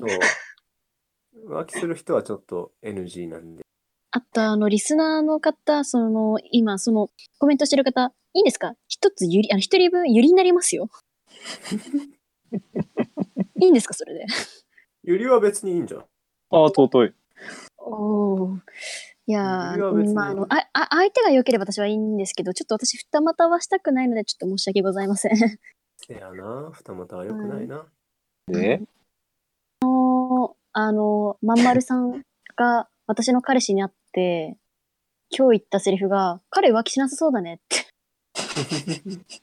そこですかっていう。ちょっと待って。君は連日タンブリングダイスに行ってるのか？昨日は、彼氏と行って、彼氏が行きたいって言ってたので。で、今日は、挨拶しに行きました。受験合格しましたっていう。はい。それならまあ、そういうことだね。しゃあないね。はい、全然。さすがにちょっと合格したんで許してください。あの頃と違うんです、私はもう。そうだね。よく考えたらそうだもんね。はい、もう、いろいろ気にせずに生きていけるね。何も私はしがらみがない。解放された。おめでとう。じゃあ、この後ね、頑張ってもらおうな。なんだろう。何よ。この後ね、頑張ってもらうパートがあるので。ということで。忘れてた。ランドセルへのお便り、ツイッターアカウントに貼ってありますリンクよりマシュマロにて受け付けております。またお便りお願いしますね、皆さん。ということで、お便りのコーナーでした。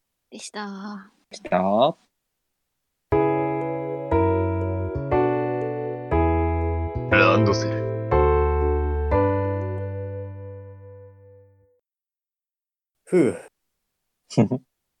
最後のコーナーですね。うらー、やったはい、ということですね。じゃあ、行くよ。大丈夫かい？大丈夫です。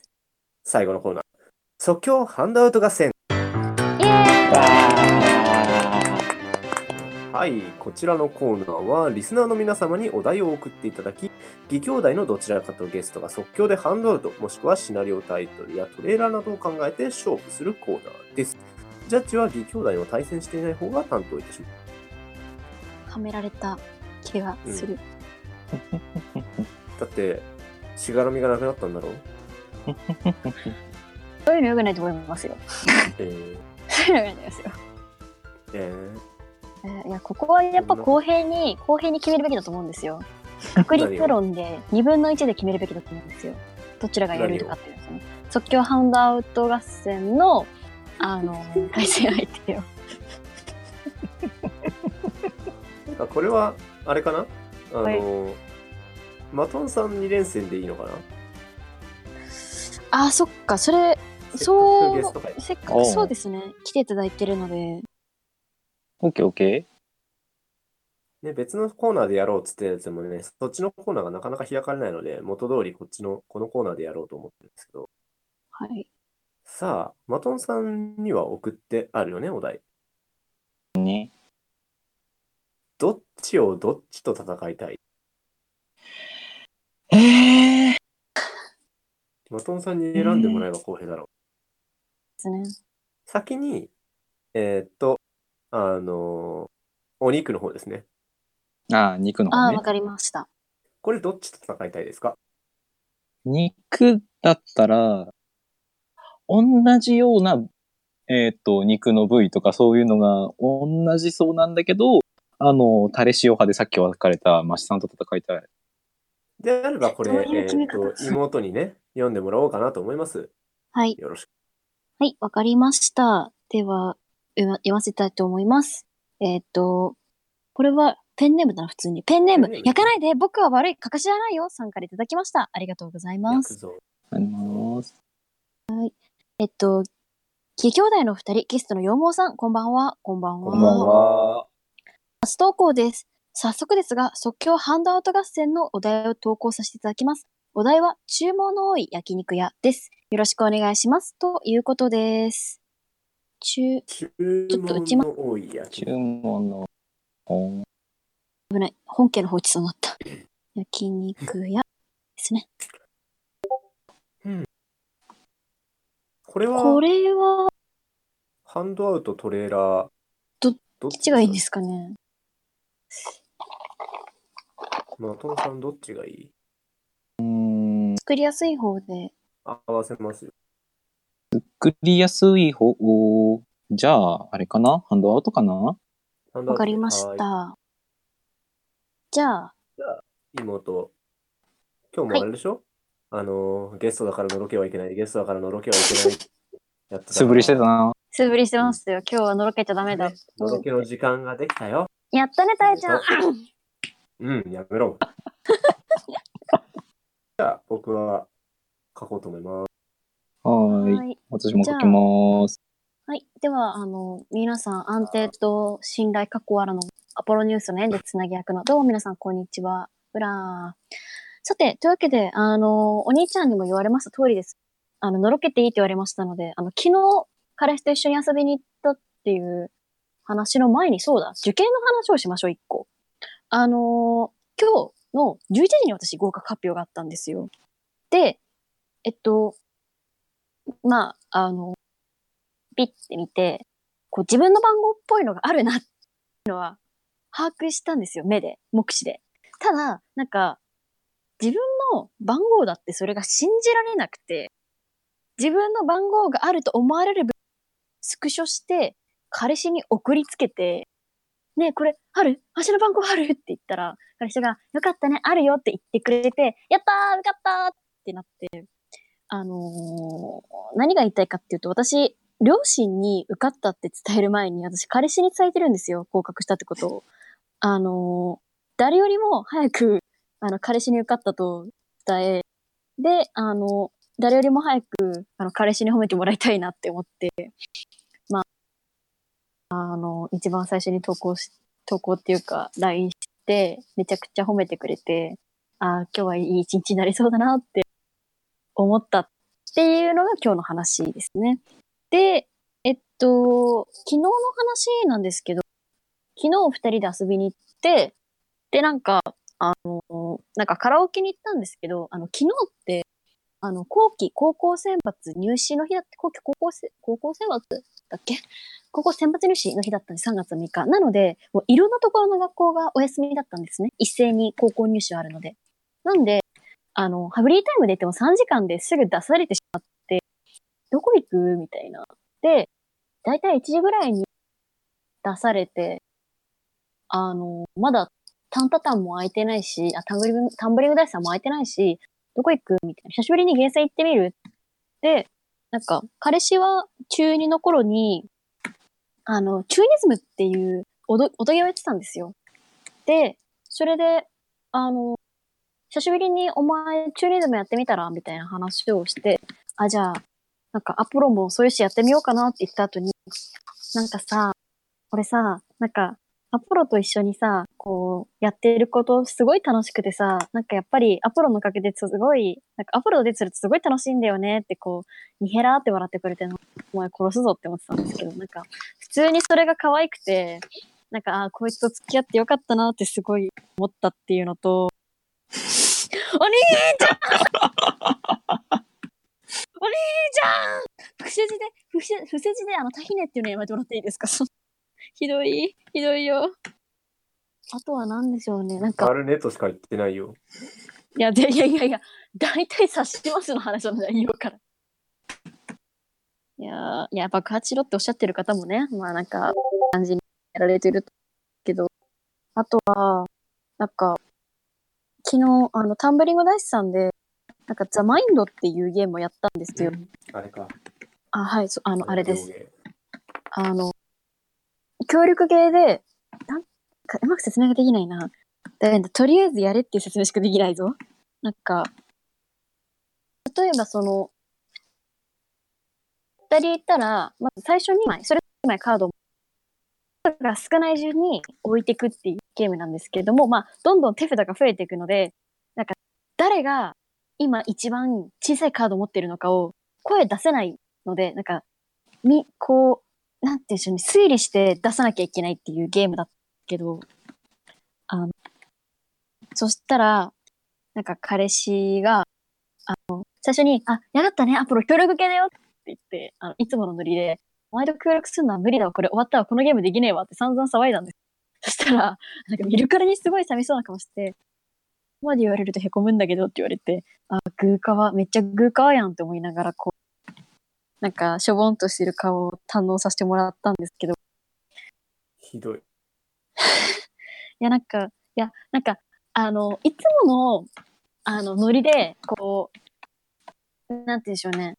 罵倒って言い方ないんですけど、こう、お前と協力なんてできるかよってノリで言ってたので、そこまで凹まれると、ちょっと個人的に、ちょっと、慌てる反面、ちょっと、私と協力できるって信頼してくれてるのが嬉しかったっていうのがあって、それでちょっとニヤニヤ笑ってたんですけど。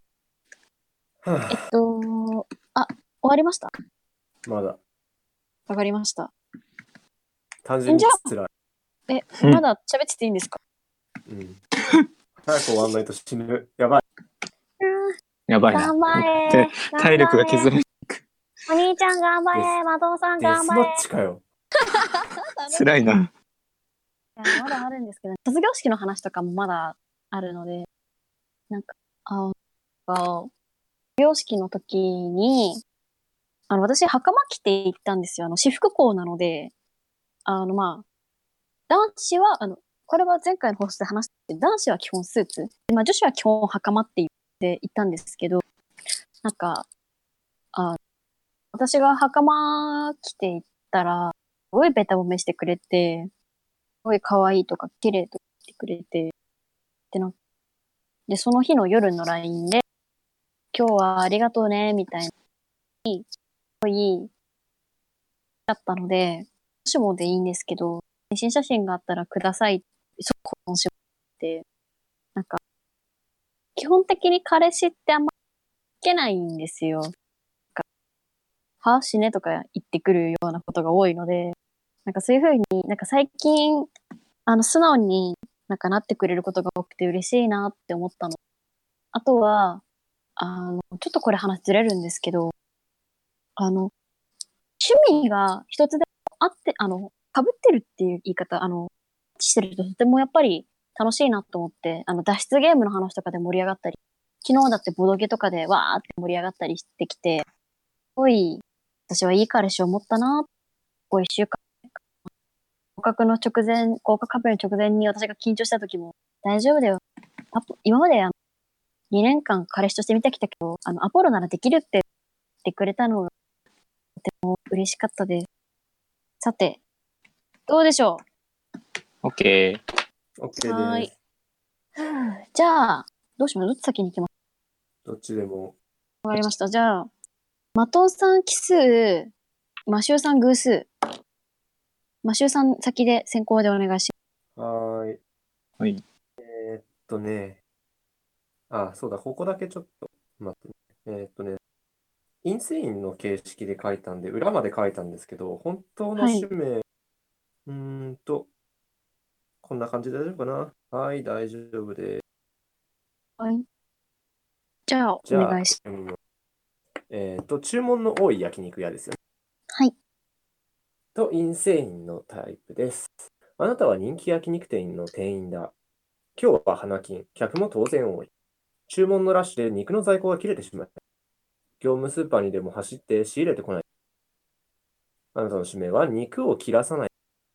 秘密、ショック、全員。あなたは冷凍庫にもう一つ肉の塊があることを知っている。人手不足になってるし、店長をこうしちゃうのは間違いだったかな。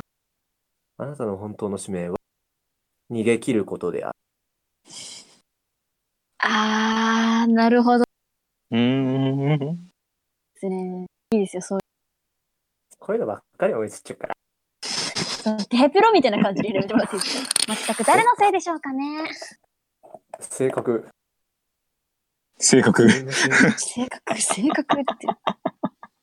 自分の性格だよ。こういうハンドアウトばっかり考えちゃうから。まあでも、わかります。なんか、表のその話聞いた時点で、なんとなく裏察したなって感じだったの。多分人肉関係かなと思って。速攻で考える場合はね、これぐらいのしか思い浮かばない。そんな感じかね。じゃあ、マトンさん、お願いします。はい。じゃあ、私も表と裏考えたので。はい。では、ですね、注文の多い焼肉屋。表の方ですね。表のハンドアウトは、あなたは今日という日を楽しみにしていた。毎日仕事で忙しく、なかなか有給が取れないでいた。だがやっとの思いで有給を取得することができた。今日は最近話題の焼肉屋に来ている。あなたの使命は焼肉を思う存分食べることである。裏。実はあなたは探偵である。最近この焼肉屋で食事をした者は不思議な中毒に襲われて、1週間に1回、どんどん通っていくうちに3日に1回、行きたいという回数、思いが強くなっていく。あなたの本当の使命は、厨房に忍び込み、レシピを奪うことである。っていう感じですかね。なんかマシューさんの2つを合わせたいですね、これ。これ、同一のシナリオにできる。そうだね。PC11、PC21。これ、あなたは探偵である知ったら、うちの PC 絶対に逃げなきゃいけない。秘密見ちゃったら終わりって感じですよね。本当にたまたま噛み合ったね。怖っ。ねえ。びっくりした。びっくりする。面白い。これ面白い。うわこれは。どっちかは原作準拠で来ると思ったんですけど、向こうからの注文が多いで来る方があったと思ったんですけど、まさか2人ともね、こっち側からの注文が多い方になるとは。さあ、妹ジャッジの時間だ。ジャッジメント。迷え。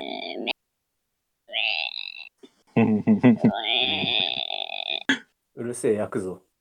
うわアポロニウスの肉になってしまう。アポロニウスのうーん。うーん。困るな、これ結構。ハンドアウト書いてる間のさ、話題がさ、やべえんだもん。苦しい。普通に辛かったんだけど。うん。未だかつてないダメージだった。そんなにですか？うん。ただただ辛い。ひどい。うん。そう苦しかった。考えてる間にさ、甘い匂い。いつかずんだこに連れて行く予定なので、よろしくお願いします。かかってきやがれ。殺したら許しませんからね。はさて、まあ、そんな脅しをしたところで決めました。はい。第一戦ですかねの、ハンドアウト合戦。勝者は、できでん。マトンさんです。やったー。イエーイ。おめでとう。普通に嬉しい。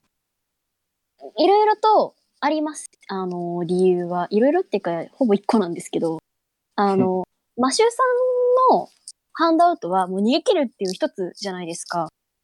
通りが考えられるのが。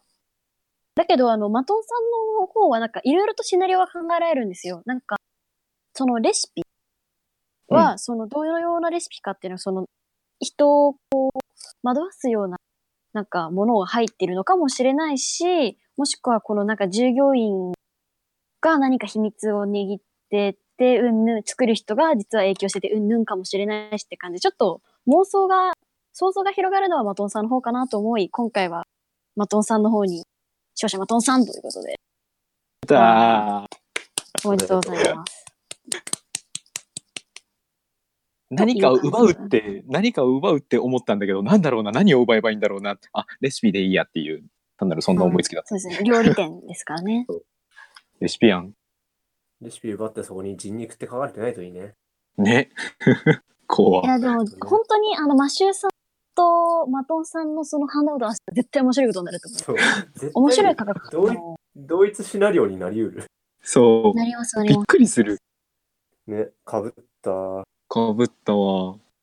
さて、じゃあ、第一戦は負けてしまいましたがね。今度は僕はジャッジ側に回りますからね。はい。さあ、来るぞ。第二戦いいか？大丈夫です。頑張るぞ。ランドセルネーム、ポートリーも好きな人からいただきました。本日2回目やったー嬉しい。怖いよ。怖いよ。義兄弟の2人ゲストさん、こんばんは。こんばんは。早速ですが、即興ハンドアウト合戦のお便りとなります。ここはランドセル学園。君たちはこの学園の生徒だ。君たちはごく普通の学園生活を過ごした。だがある日、季節外れの転校生がやってきた。その名は、マシューはアポロニウスの縁はゲスト。君は彼は彼女に恋をした。頑張って気になるあいつを手中に収めろ。ということで、私はトレーラーを書くのがあまり慣れていないですが、よろしければ使ってくださいというお便りですよ。なるほど。実はこれね、ゲストさんって来てるんですけど、これ実は前回のゲストさんの時にいただいてるお便りなんですね。桜餅さんの時ですね。はい。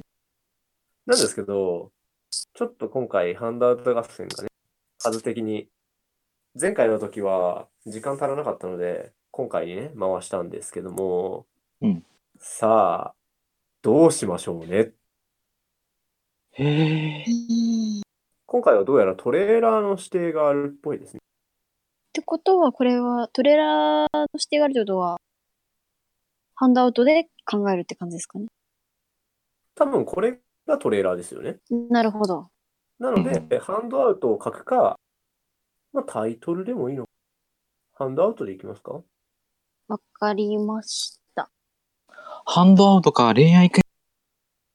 頑張るぞい。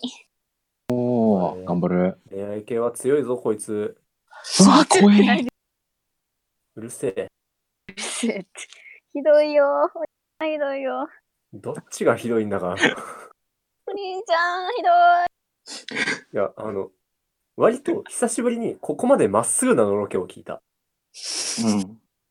今までなんだかんだ、会えなくてうんぬんとか、なんだかんだツンデレでどうのこうのって言ってたのが、受験終わってちゃんと会う時間が取れてるからか、ただただまっすぐにイチャついてるだけのおのろけになってて、イエーイイエーイ。ダメージがでかい。でかい。辛い目。はあ、ため息ばっかり出ちゃうね。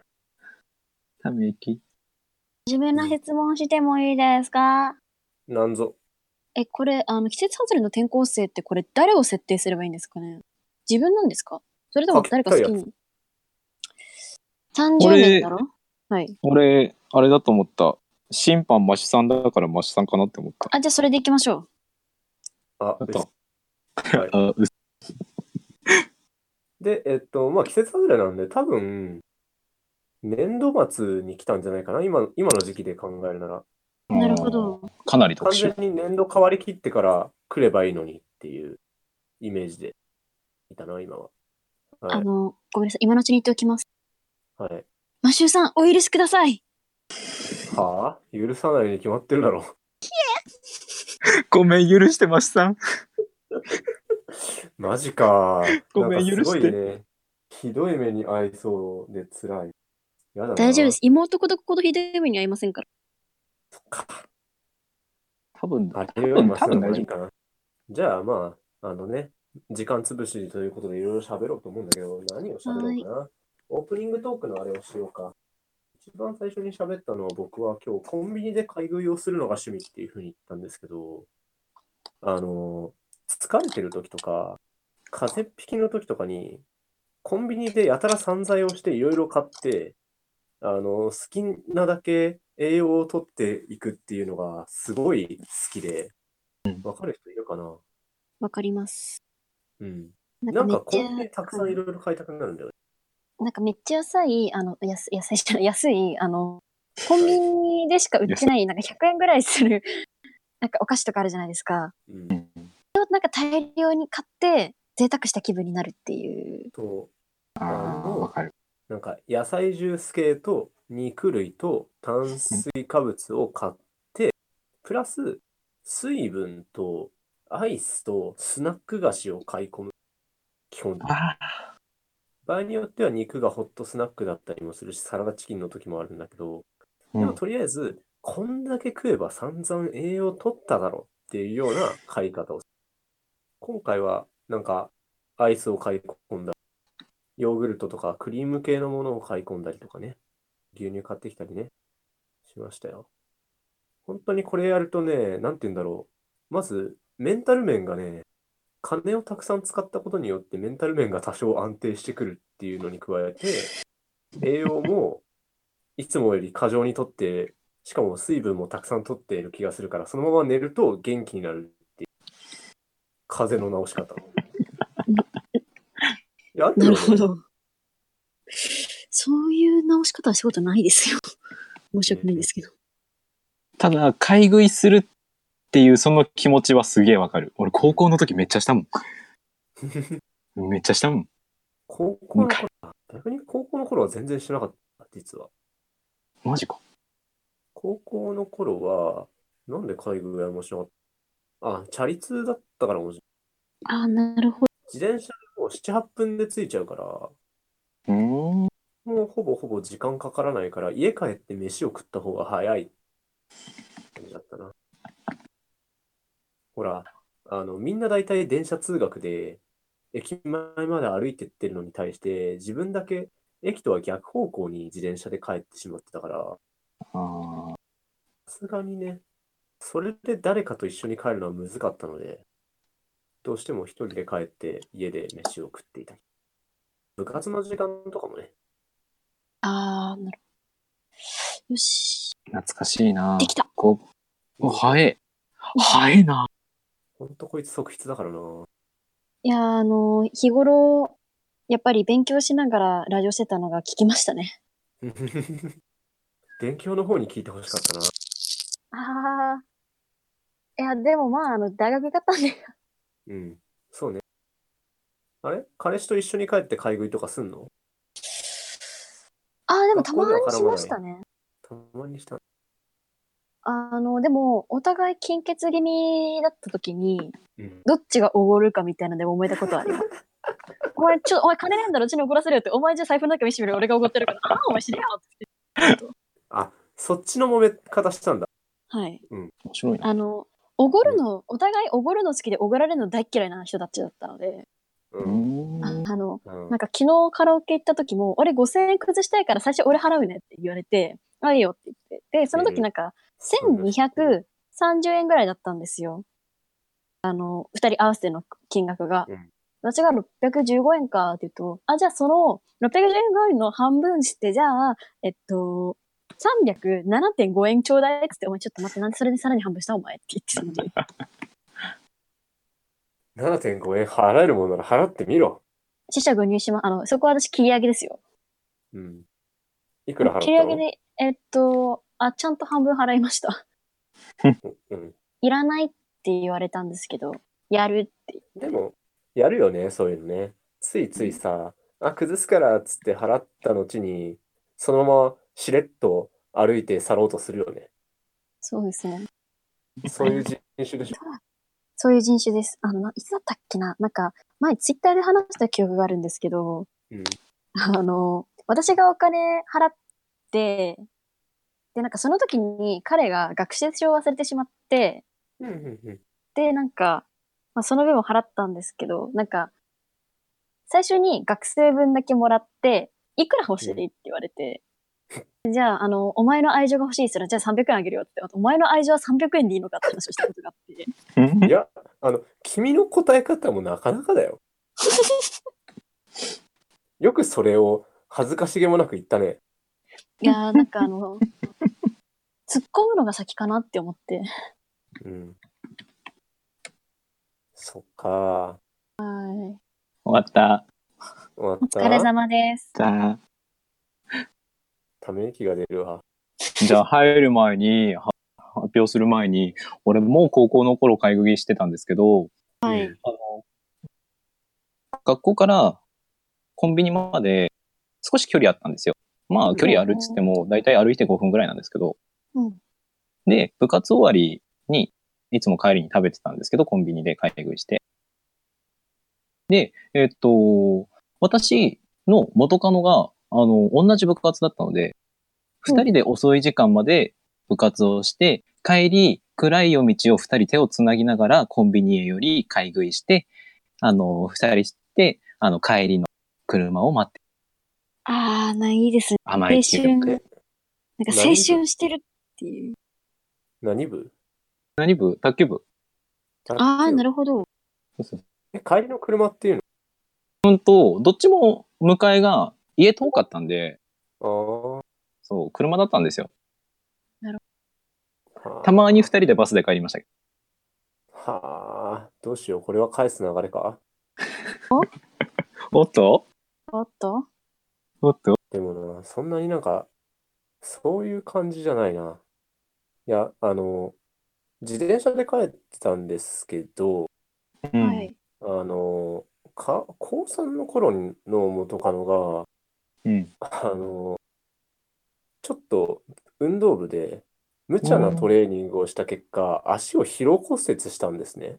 なるほど。バカなことをしやがってって思いながら。で、結構荷物が多そうな感じだったんで、チャリ通とはいえ、さすがにそれを放置するのはいかがなものかって思って、で、自転車に荷物積んで、一緒にね、駅の方まで歩いて送ってって、でそこで、コンビニ前とかでね、だべってたりしたわけですよ。でもだべってるとさ、もう受験が始まってるから、もう部活とかがもう終わってる時期だったんですよ。なるほど。みんな通るんですわ、同級生が。恥ずかしい。あれはさすがに恥ずかしかった。しかもその後、僕はその彼女を見送った後、一人で自転車でそのルートを引き返す必要があったので。優しみ。だからでも、ね、裏道通ったらね、別のカップルに遭遇したりするっていうのもなかなかね、面白かった。真ん中通りましょう。カップルの真ん中、チリチリチリチリンって。お前、今度お前のとこにあったらやるぞ。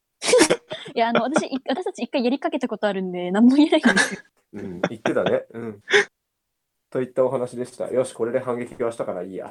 じゃあ、そう、甘えな、みんな。どっちから行く？マトンさんから行く？じゃあ、私から行きます？はい。じゃあ、トレーラーまず読み上げさせていただきますね。もう一度。さっきので決まったしね。ここはランドセル学園。君たちはこの学園の生徒だ。君たちはごく普通の学園生活を過ごした。だがある日、季節外れの転校生がやってきた。その名はマシュー。君は彼に恋をした。頑張って気になるあいつを手中に収めろ。ということで、マートンさん、ハンドアウト。はい。またこれも表と裏考えたんですけど。はい、まず表。あなたは転校生のことが気になっている。この気持ちは何だ？胸の奥から込み上げてくるこの思い。あなたの使命は自分の気持ちを確かめることである。はい。で、裏。あなたは実はこの気持ちを知っている。あなたはとても転校生のことが好きだ。好きで好きでたまらない。好きで好きで好きで好きで好きで好きでたまらない。あなたの本当の使命は転校生を自分のもの、食べることである。っていう感じですかね。引いてません。マシューさん引いてません。どうしたの？どうしたの？どうしたの？マシューさんが、ああしか言わないんですけど。なんでもないよ。なるほど。なんでもないよ。そうか。ごちそうさまでした。妹、よろしく。はい。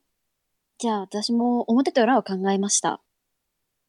はい。じゃあ読ませていただきます。まず表から。あなたはランドセル学園の生徒だ。あなたのクラスに転校生がやってきた。その名はマシュー。あなたは彼を一目見て恋に落ちる音がした。使命、マシューと結ばれる。じゃあ裏ですね。あなたはマシューを知っている。しかし、目の前に現れたマシューはあなたの知っているマシューではない。一体彼は誰？あなたは正体を探るために恋に落ちたふりをして彼に近づくのであった。本当の使命はマシューの正体を知るです。以上がハンドアウトになります。これ本当にこっちもあれだね。同一シナリオでいけそうだね。そうですね。なんかすごい君のあれ、はい、メルトだよね。メルト。最近ずっとメルト聞いてたんで。そ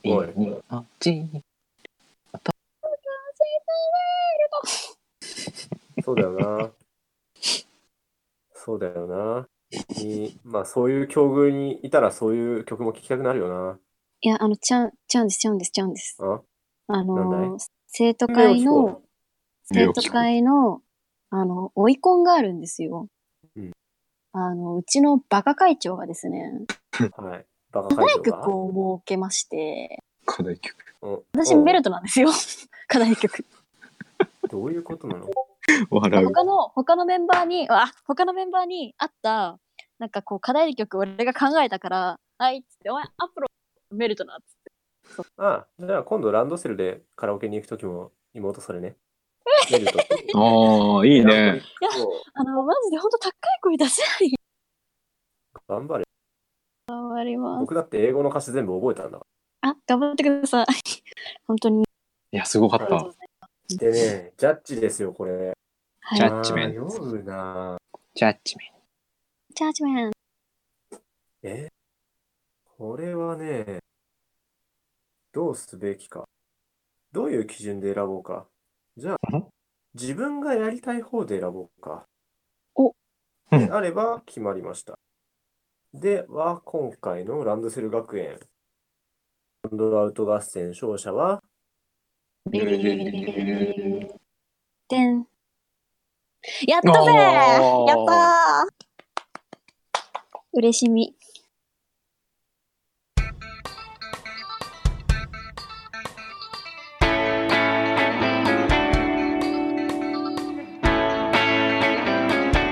次回は来週同じような時間に放送したいと思います。さあ何か告知忘れとかはないかな？大丈夫かな？松本さん大丈夫ですか？告知はないんだ。宣伝することはないの？ないんであれば特に大丈夫ですね。それでは今日はこの辺ですね。また来週同じ時間にお会いしましょう。さようなら。さようなら。バイバイ。バイバイバイバイ。